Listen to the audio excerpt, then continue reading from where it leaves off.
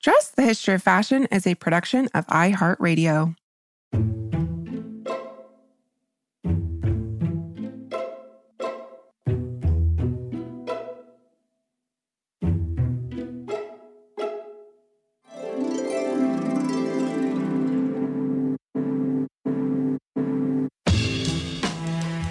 Over 7 billion people in the world, we all have one thing in common.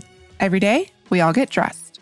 Welcome to Dressed, the History of Fashion, a podcast where we explore the who, what, when of why we wear. We are fashion historians and your hosts, April Callahan and Cassidy Zachary. Well, dress listeners, as I'm sure you know, the Met Gala returned after a 2-year COVID-related hiatus, and you know that we just had to talk about it. How can we not? It would be like this glaring omission. I know. I actually want to apologize to Cynthia from Red Threaded and our dress listeners who I promised this would be our corset episode, but we pushed that a couple weeks because we just had to talk about the Met Gala. At the end of Tuesday's episode, we posed a very relevant question after establishing just how hard American fashion designers worked over the 20th century to establish American fashion's own reputation as a separate, albeit complementary entity next to European designers.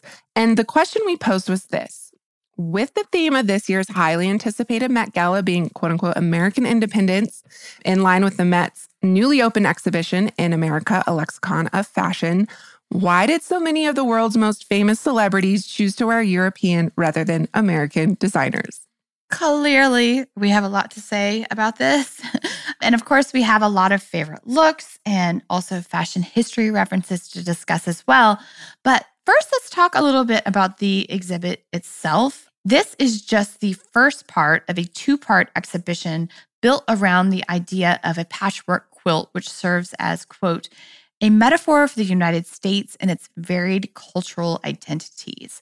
So the exhibition itself prides itself on this quote-unquote quilt of talent that makes up the American fashion industry.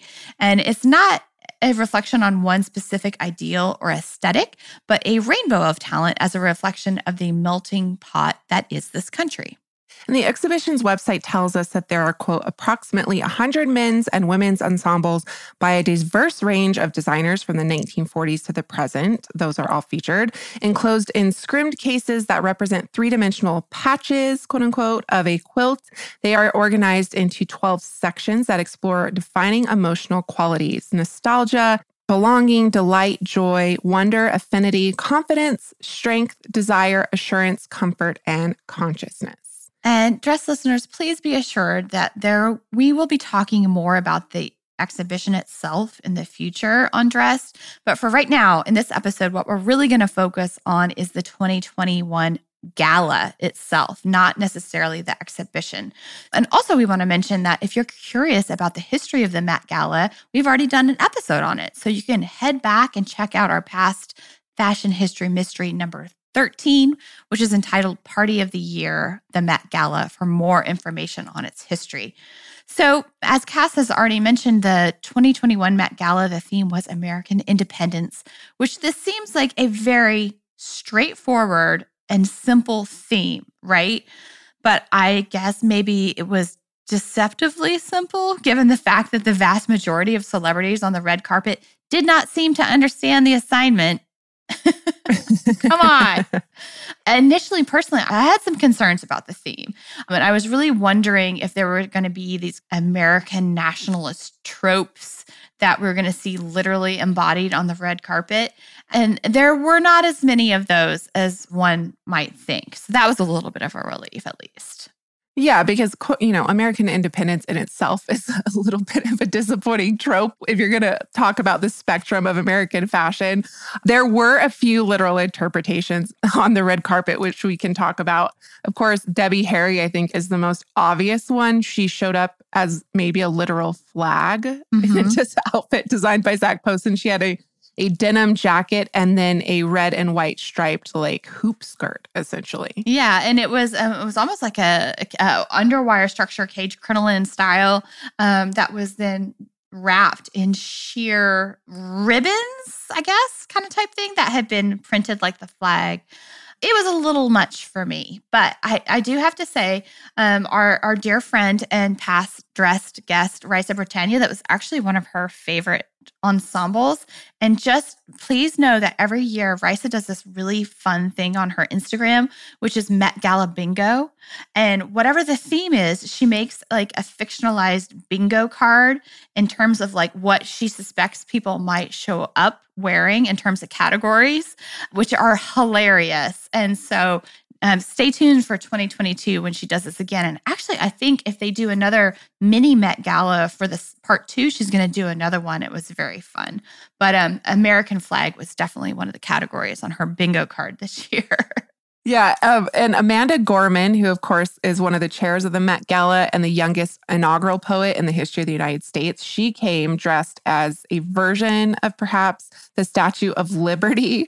She wore Vera Wang. The dress was okay. She was a vision. She had beautiful, her hair was amazing. She had this beautiful, like, silver sparkles splattered across her face. But what I thought was really special about her, the meaning behind what she did, is she's carrying this purse that's meant to be a book that says, "Bring me your poor." And of course, that is a quote directly off of the Statue of Liberty. So a lot of metaphors. Well, maybe not a lot of metaphors on the red carpet, but she definitely was trying to embody, the hope and promise of the future of America. Yeah, for sure. And she actually told Vogue, she said, it was important for me to hold a book, much like the statue, with a line from the poem at the base of Lady Liberty, as well as a laurel crown to symbolize my experience as a laureate. And yes, Cass, you mentioned her amazing makeup. So she had rhinestones going across the eye area and her cheekbones of her face. And apparently it took a makeup team of 5 people more than an hour to do this. And the kind of aesthetic that she was going for there was that it was almost like a flag floating in the breeze. So she was trying to create that effect in terms of her makeup. Yeah. So that was I thought a special rendition of a literal take on the American theme. Hamish Bowles, always delightful, came in a Tom Brown. I think, was that a headpiece or a hairpiece that was on like the crown of the Statue of Liberty? It was almost like a headband kind of type thing. Oh, okay. I couldn't tell if that was his hair or not. He's always delightful and fun. And his shoes had, red, white, and blue ribbons on them. So he was probably one of the more literal interpretations, as was New York Congresswoman Carolyn Maloney, who was basically in the suffragette colors with equal rights for women emblazoned across her ensemble, which didn't quite do it for me. Well, I think the issue there is that it was much more costume like or fancy dress like than it was fashion. So yeah, definitely fancy dress. So those are our examples of the literal interpretations. There really were not that many, thank goodness.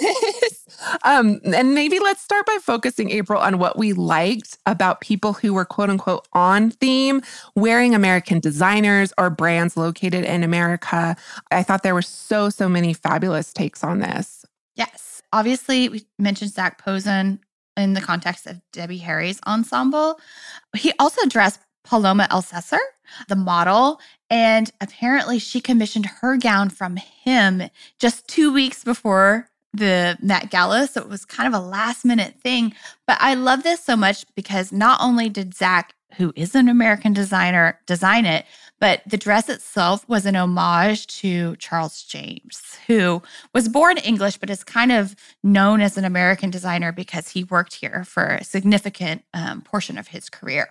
So Zac is just a master architect in the tradition of Charles James. So it's only fitting that he was paying homage to him. And what I absolutely loved, this dress is an amazing example of the art of dressmaking. Mm-hmm.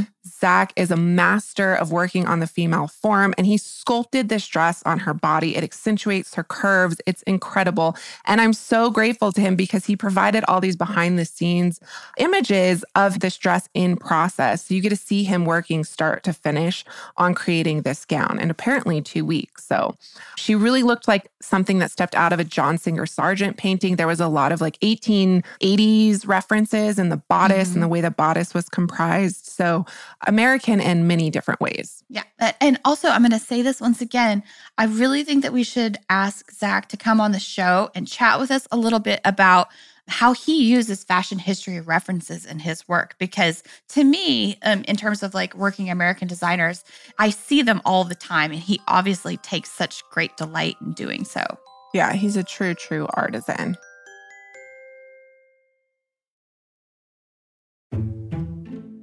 So one of my favorite pieces on the red carpet or white carpet, I can't remember, was worn by theater producer Jordan Roth, who always brings it. Always. At the last Met Gala, I think he came with like this beautiful Iris Van Herpen, and he opened his cape and the interior of the Palais Garnier Opera Theater inside, and just like the curtains were closed when his arms were down, and then the theater opened when he opened his arms. It was so incredible. We talked about it last time, but he wore this entirely handmade, quote, coat of many colors that he commissioned from textile artist and queer activist Michael Sylvan Robinson. And Roth told Vogue, "When I knew what the exhibition would be exploring, I immediately went to the idea of identity and how for me, identity is a construction, just as a garment is a construction. So this coat is patchworked and collaged in all these beautiful ways, and it's meant to represent the myriad of identities that are constantly in flux." And he says, we are making and unmaking our identities in a sort of dance. So it's really this beautiful collage of all these embellished images that Robinson, the artist, calls it a collage, a tapestry, a kaleidoscope of experience. Yes. Any of our listeners don't follow him, Jordan Roth, on Instagram, please do so. It will just bring you joy. He clearly takes such great care and has such fun with fashion. He's definitely one of those people who knows that fashion should be fun and loves to change his identity, frequently in terms of what he's wearing. Absolutely. Okay, we have to talk about Billie Eilish. Because absolutely.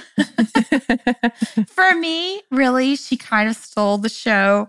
Of course, wearing American designer Oscar de la Renta, the American fashion brand, and a little bit of a departure, perhaps, than what we have seen her wearing years prior. Very much evoking Marilyn Monroe, going for that va-va-voom kind of like pinup look with her blonde hair. I feel like she's kind of at this nexus point in terms of her fashion journey, because previously her style was very, very covered up, and intentionally so. And she talked about it quite frequently in the press. And now she had, of course, done a photo shoot with Vogue recently where she's wearing a corset and thigh highs and everything. And she kind of got a lot of flack for it, but she's addressed this head on. I think it's quite interesting. She says, quote, "Suddenly you're a hypocrite if you want to show your skin, and you're easy and you're a slut and you're a whore. If I am, then I'm proud." Well, she's talked about it too, how she was like ashamed of her body. She was just a kid when she came into the limelight. She was 16 years old and she wasn't yet comfortable with her body. Now she's 18 and she's embracing her sexuality. And she talked about that at the Met Gala. This is like her next, it's the progression, like you said, of her journey, but also her relationship with her sexuality and her body. So yeah, absolutely. And she says, let's turn it around and be empowered in that showing your body and showing your skin or not should not take any respect away from you.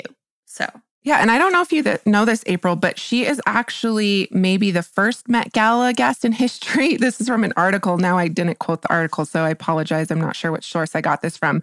But Mrs. Eilish is also perhaps the only Met Gala guest in history to elicit an ethical policy change from a company as a condition of wearing its gown to fashion's version of the Super Bowl. So she basically told Oscar de la Renta she would not wear their gown unless they stopped selling fur, which is amazing. Yes. So they did. Yep. And she's vegan. So yeah. There we and go. That just speaks to the power of celebrity. You have power to elicit change, and she used her platform to do it in a really, really wonderful way. So yeah, or just the power of fashion. Period. Maybe like remove the celebrity aspect, but just fashion. Period. So fashion is cultural currency, I guess, is what I'm trying to say. So I also want to talk about Quanah Chasing Horse, because as far as I know, she's the only Indigenous model who was on the red carpet. Mm-hmm. So she did, which we're going to talk about a little bit later in this podcast, but Peter Dundas got a lot of, I think he's Norwegian, but he operates in America as his home base. So he is an American designer. He was all over the red carpet. Mary J. Blige, Megan Fox wore Peter Dundas, and so did Quanah Chasing Horse that was wearing this gold metallic number. But it wasn't the dress so much. The dress, I guess, provided the canvas for what was beautiful accessories celebrating her indigenous roots, specifically her ties to the Navajo or Dene people. She wore this incredible display of Navajo turquoise and silver jewelry. It was graced all her neck, her inner ears, on her wrists. And it was on loan from her aunt, a former Miss Navajo Nation, who actually flew out to deliver this jewelry to her niece to wear on the red carpet. And Quanah is from the Han, Gwich'in, and Lakota tribes, but was apparently raised for a time on the Navajo Nation. So she was a beautiful, beautiful image. Yes. And also, too, I just want to point out that when you see her pictures, that you might think that that is all makeup, but actually she has quite a few face tattoos that are part of Native Alaskan beauty practices. And we're seeing a lot of these being revitalized now by Alaskan Native women who are looking to reconnect with some of the traditions of their ancestors by practicing the tattooing that you see on her face. And a lot of these are basically markers of certain achievements or milestones within your own life, which is quite interesting. Yeah, and very beautiful. She's incredible in so many ways in terms of bringing visibility to Indigenous people through modeling. So we're going to talk about that a little bit later. Anything else, April? Anything on theme before we start going into... Oh, actually, there was a lot of people on theme who did it more, creatively beyond just wearing an American designer. We talked about metaphors earlier, and I thought there was a couple of people who got really creative with the theme in really wonderful ways. Yes. I'm a big fan of Christian Siriano. I think that he's very thoughtful. He's definitely a designer who gives a crap and is very thoughtful in his choices. And he actually dressed Lily Reinhart of Riverdale fame. And I just want to say, I got into Riverdale during quarantine and just kind of basically binged all of it. But it's pretty good. It's very fun. Her dress was really cute. It was kind of like a corset-esque type bodice and a very, very short skirt. And it was pink and it had flowers in a train, and it had flowers all over it. But the flowers weren't just any flowers. They're flowers that were actually the state flowers of all 50 states, which I thought was very lovely. Yeah, and actually, I don't know if you know this, April, but Siriano is the only designer in the Met exhibit to have not one, but 3 models dressed in his designs. And this is because it was under the plaque appreciation.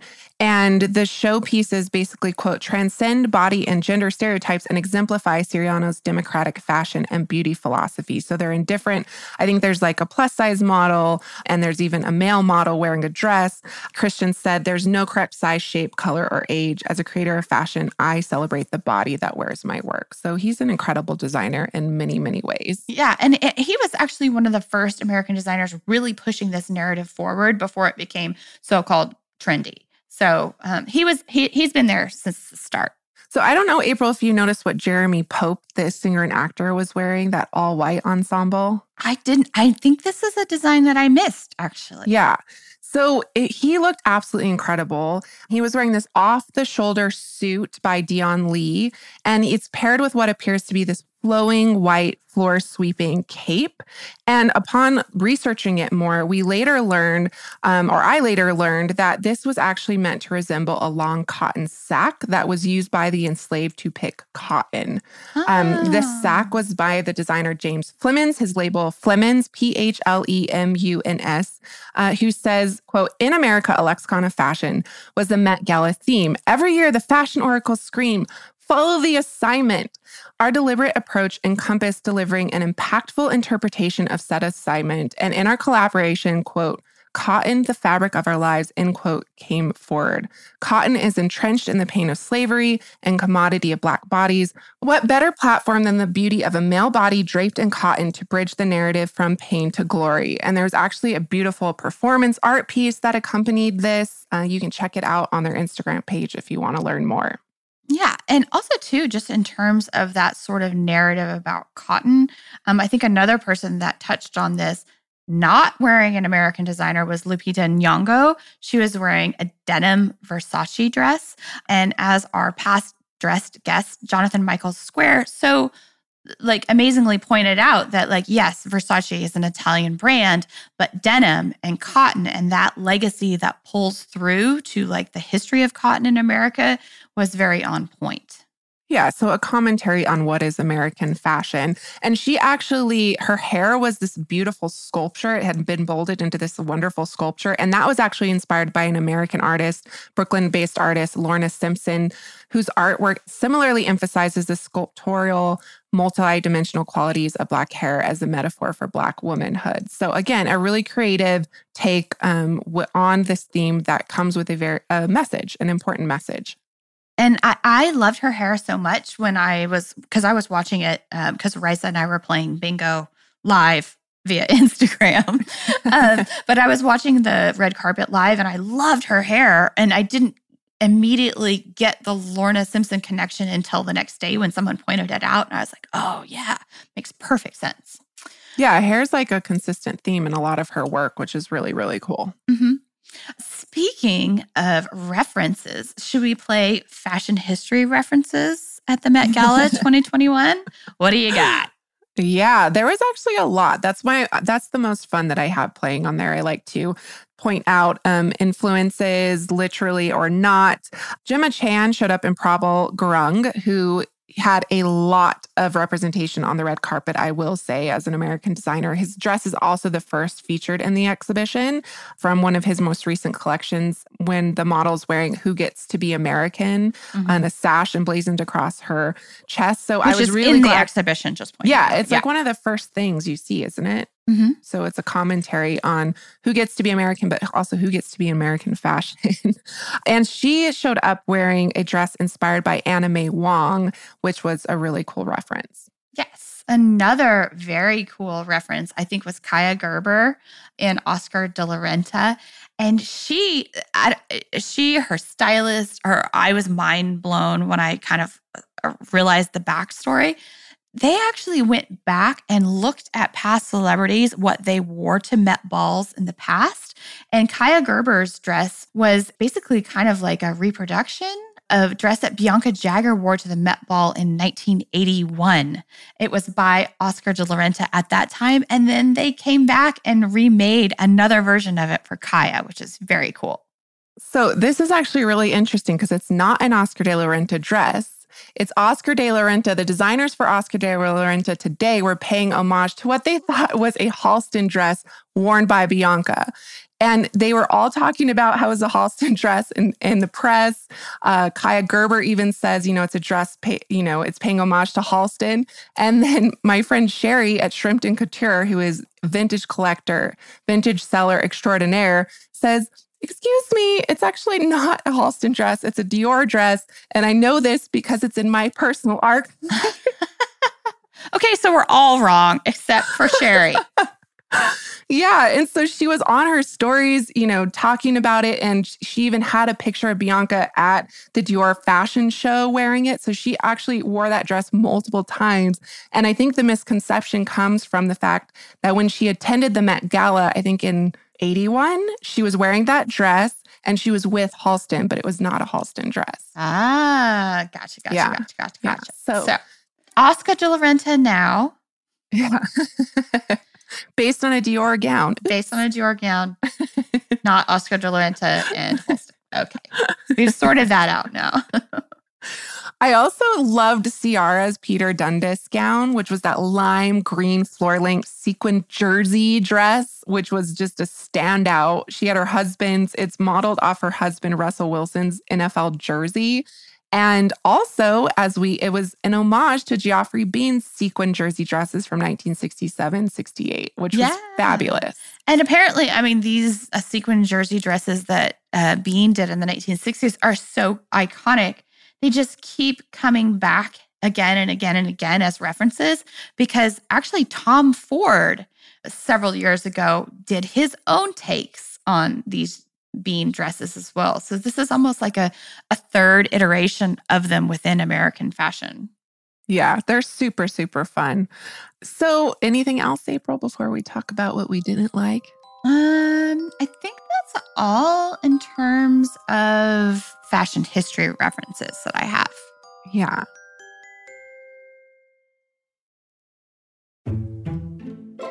So we're moving on to our next section called American Fashion, but Make It European. Oh, no. This is the part where everyone fails. I mean, not to say that people didn't look great, because many of them did. They looked amazing. But like, how can you miss the point of wearing an American designer when that is the only theme of the show? Like, I get it when people struggled with camp, because that can be difficult, right? Even just to define what camp is a challenging thing verbally, let alone like embodying it corporally, physically in terms of like your outfit. But American fashion, just wear an American designer. Super easy. I can't tell you how disappointed I was to see how many celebrities blatantly ignored the theme and tended to celebrate American fashion. It was kind of like an FU in that one certain terms. Yeah. Well, you know, there's certain celebrities that hit it out of the park, as we've just discussed. Others just blatantly disregarded any celebration of American fashion talent. They ignored the theme completely and opted for familiar European designers. Versace was all over the red carpet. She was also there, Donatella. Balenciaga, all over the red carpet. Dior, there was not so much, but there were a couple pieces. Chanel, there were a couple pieces.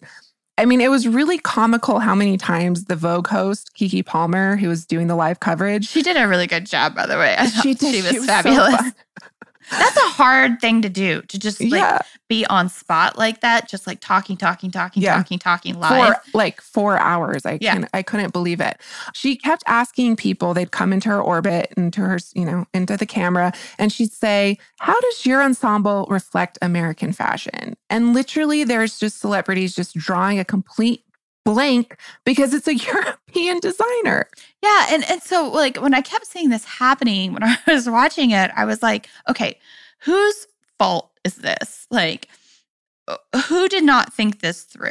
I mean, obviously a lot of people worked with stylists, right? So was it the stylist that didn't think about this? Was it that the person attending the ball didn't think about it?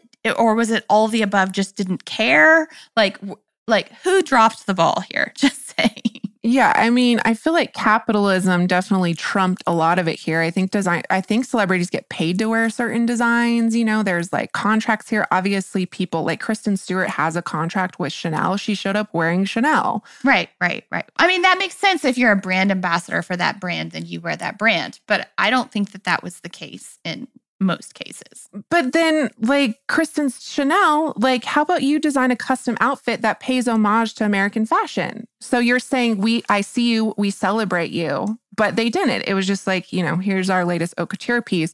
Some outfits like Lil Nas X always brings it. So fun, so fabulous. He had a 3 outfit change, which was a la Lady Gaga, who came to camp 2 years ago and did 3 outfit changes. He did that, but it was in Versace. And it was completely like, I was just like, I don't understand. Right. How is this American fashion? There were many times that evening where I was just sitting here and be like, I don't understand. Why is this happening? And especially what I really don't understand, can we just talk about Kim K? What are your thoughts on this? I mean, dress listeners, if you're not aware of what Kim Kardashian wore, she came dressed in Balenciaga, covered head to toe. So she's basically a shadow. Her entire face is covered, her hair's hanging out the back, and she's in this form-fitting black, ensemble that covers her head to toe. So you don't see her face. It's quite a statement piece. Don't get me wrong. We're never going to not remember this. But again, it's Balenciaga. What does it have to do with American fashion? Right. So one of the biggest celebrities in the entire world wore Balenciaga and just completely disregarded her home country's anything. Well, and I do think though, like, on one hand, there's some pretty funny memes that have been going around about this. One of my favorite ones was, it was a picture of her in the ensemble, and then right next to it, a picture of a scene featuring the Dementors in Harry Potter, and it's basically the exact same outfit, which is quite clever, and I got a giggle out of that. But I mean, I think ultimately the bigger point was it was a statement on celebrity, right? Or being on the red carpet and looking and being looked at. But this was not the right occasion for this kind of like art activism part of fashion. But has she said it's art activism? Because that just doesn't sound like something she would. Oh, well, no, that's my take. Okay. Because it is a good take, like one of the most famous people in the world, and you don't see her face. Yeah. But I think she was just, I don't know. And her sister Kendall wore Givenchy. Their mother, however, wore Tom Ford. So the only Kardashian wearing American designers. Can we talk about Rihanna? Because Rihanna is always on theme. Yeah. She basically showed up as the Pope to Heavenly Bodies. So what the H, Rihanna? She showed up in Balenciaga. I don't know. It didn't make any sense. It felt very forced to me. Like maybe she ran out of time or a pickle, or she just didn't want to do all the like hours and hours and hours of fittings. Maybe her schedule didn't allow for it. But I will say this, apparently the entire gala ran late because they showed up so late and they were all waiting for Rihanna to arrive on the red carpet because they wanted those photos. And then, well, frankly, it disappointed. Yes, yeah. I mean, there was so much Iris Van Herpen. Again, an amazing designer, but not on theme. There was Prada, Chanel, Louis Vuitton, all the heavy hitter Vogue advertisers maybe, but not a lot of, and there was a lot of American fashion because there was a lot of Thom Browne. Mm-hmm. J-Lo came, perhaps the most famous celebrity to actually wear an American designer. She wore Ralph Lauren. Was it a great dress? Maybe not, but it was an American designer. Yeah. Well, and, I think that maybe, this is exactly the reason why earlier this week that we did this episode, which you wrote about the rise of the American designer in history, right? And there still exists this tension, I suppose, between quote unquote, the perception of European designers being more elite than American designers. I don't know. But Andrew Bolton gave us a little bit of a food for thought on this topic. In a recent interview with wallpaper.com, he said, quote, American fashion has traditionally been described through the language of sportswear and ready-to-wear, emphasizing principles of simplicity, practicality, functionality, and egalitarianism. Generally denied the emotional rhetoric applied to European fashion, American fashion has evolved a vernacular that tends to sit in direct opposition to that of haute couture. So I don't know. Is this the reason why this kind of schism happened? People attending just didn't feel like the American designers were glamorous enough? I mean, I think that's definitely part of it. I mean, despite all the strides made in American fashion, to this day, haute couture remains this bastion of high fashion, a point that's further underscored by the fact that to be a part of the quote-unquote elite haute couture, this is an exclusive club. Not anyone can just be an haute couturier. Very few fashion houses have this designation, and it obviously adds this level of covetability that's existed since the 19th century. I mean, Americans have bought haute couture and bought into the idea of haute couture for well over a century and a half. And that being said, Andrew also said in that interview that, quote, part one of In America addresses this linguistic imbalance that you just referenced, ready-to-wear versus haute couture, by presenting a revised vocabulary of American fashion based on its expressive qualities. So the exhibit is meant to prove America's wealth of talent that places it on par with its European counterparts. So why didn't this translate to the red carpet? Yeah, right. So case in point here, Kirby Jean Raymond of Pierre Moss, who inarguably within the fashion community, everyone recognizes as one of the most exciting and important designers, American designers working today. Well, Kirby made history this past summer when he was invited by the Fédération de la Haute Couture to present for a Paris haute couture season. And this made him the first Black American fashion designer to earn this honor. And his fall 2021 couture collection was this really kind of playful homage to Black American inventors and inventions. And yet Kirby was the only person on the Met Gala red carpet wearing his brand. I couldn't believe it. So, there were a lot of Black fashion designers featured walking the red carpet. Christopher John Rogers, Kenneth Nicholson, Theo Filio, Jason Rembert of Aliette, for instance. And these latter three were there at the invitation of the race car driver and Met Gala stalwart, he's always at the Met Gala, Lewis Hamilton, who invited them to sit at his table at this event with this express purpose of highlighting Black American fashion design talents. And, let's just see more of this, please. Bring in these hot young designers who are hungry because we really need it. I think this is going to be a really interesting moment of reinvention for American fashion, moving forward into this next decade or so. Yeah. And if we're going to have conversations about what is American fashion, we have to move beyond these household names, basically, of white American designers and celebrate the true diversity of the designers that make up what is American fashion. And Lewis Hamilton, you said he invited them, but he bought a table, which is $37,000 a person ticket. So he basically spent something like $200,000 just to create the table, basically, that he wanted these designers to sit at. And he brought them there. And I really wish we'd seen more people doing that. It was such an amazing moment because these were not the designers. There were American designers on the red carpet, but that's not what the coverage, like Vogue coverage, focused on. It was like on the celebrities. And who are those celebrities wearing? Well, overwhelmingly, they weren't wearing American designers.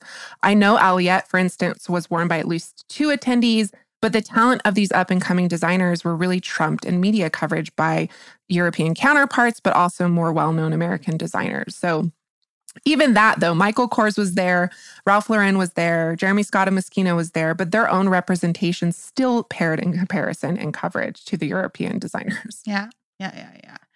So, this is all the more interesting when you also consider that over 70% of the objects on view in the exhibit in part 1 are by these emerging American design talents. And this is the most emerging design talent ever in a Costume Institute show for the first time. And it's just kind of disappointing that we didn't see these people that are featured in the exhibition represented on the red carpet. And also missing from the red carpet was Indigenous representation. This fact is also mirrored in the exhibition itself, which, to Cass and I's knowledge, features only one Indigenous designer, Karina Emmerich, past dressed guest. And I think she might be the only Indigenous designer out of the 100 designers featured in part 1 of this exhibit. Yeah, in an exhibit dedicated to American fashion. This is problematic. We were so thrilled when we learned she was in the exhibit, but how amazing would it have been, April, to see one of her creations on the red carpet? She would have killed it.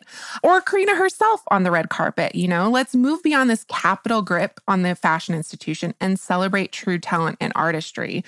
I mean, her brand's Emmy, New York. Her dress was just on the cover of InStyle magazine. So there's all these designers doing all these wonderful things. And it just begs the question, what is American fashion? Can we talk about American fashion without Indigenous fashion? And I say the answer is and should always be no. And especially because Christian Allaire, who's now been on the show twice, he's been doing such amazing things at Vogue, bringing visibility to the breadth of Indigenous talent and artistry from across this country. He's done such incredible things. He just covered Santa Fe Indian Market, for instance, that has its annual fashion show highlighting Indigenous fashion talent. So where were the likes of like Jamie Akuma, Orlando Dugai, Pamela Baker, Lauren Gooday, who all showed at Indigenous Fashion Week? It just would have been so cool to have seen them represented in an exhibit that talks about what American fashion is. Yes. And not to mention the fact that so many Indigenous design aesthetics have really been pilfered for centuries by American designers. They are foundational to what we define as the all-American cowboy aesthetic, for instance, very much synonymous with designers like Ralph Lauren. The use of the squash blossom necklace, other kinds of turquoise jewelry and fringe, all of these things are lifted from Indigenous peoples. And the Dene fashion designer at Geronimo Louis, that's their Instagram handle, did a fantastic Instagram video speaking to these specific influences in American fashion if you want to learn more.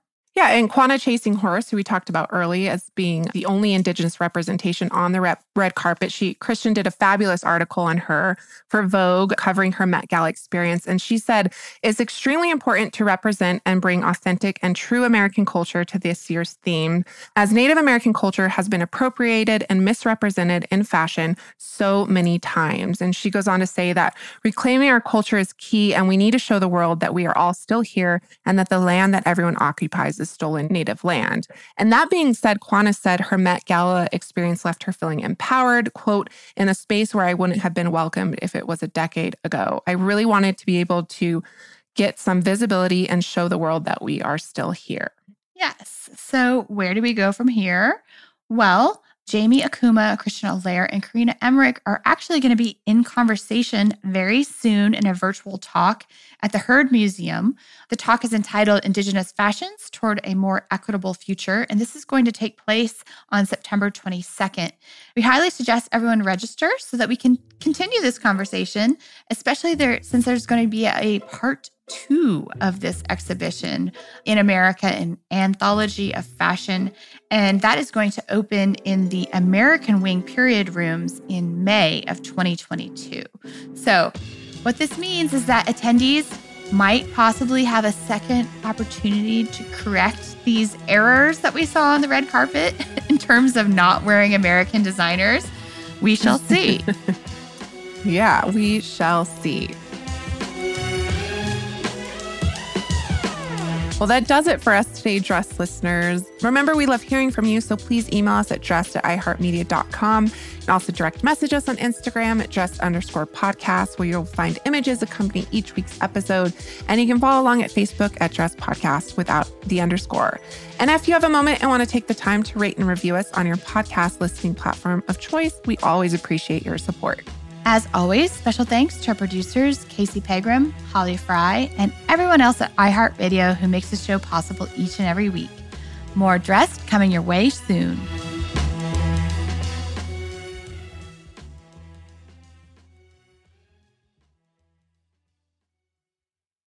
Dressed, The History of Fashion is a production of iHeartRadio. For more podcasts from iHeartRadio, visit the iHeartRadio app, Apple Podcasts, or wherever else you listen to your favorite shows.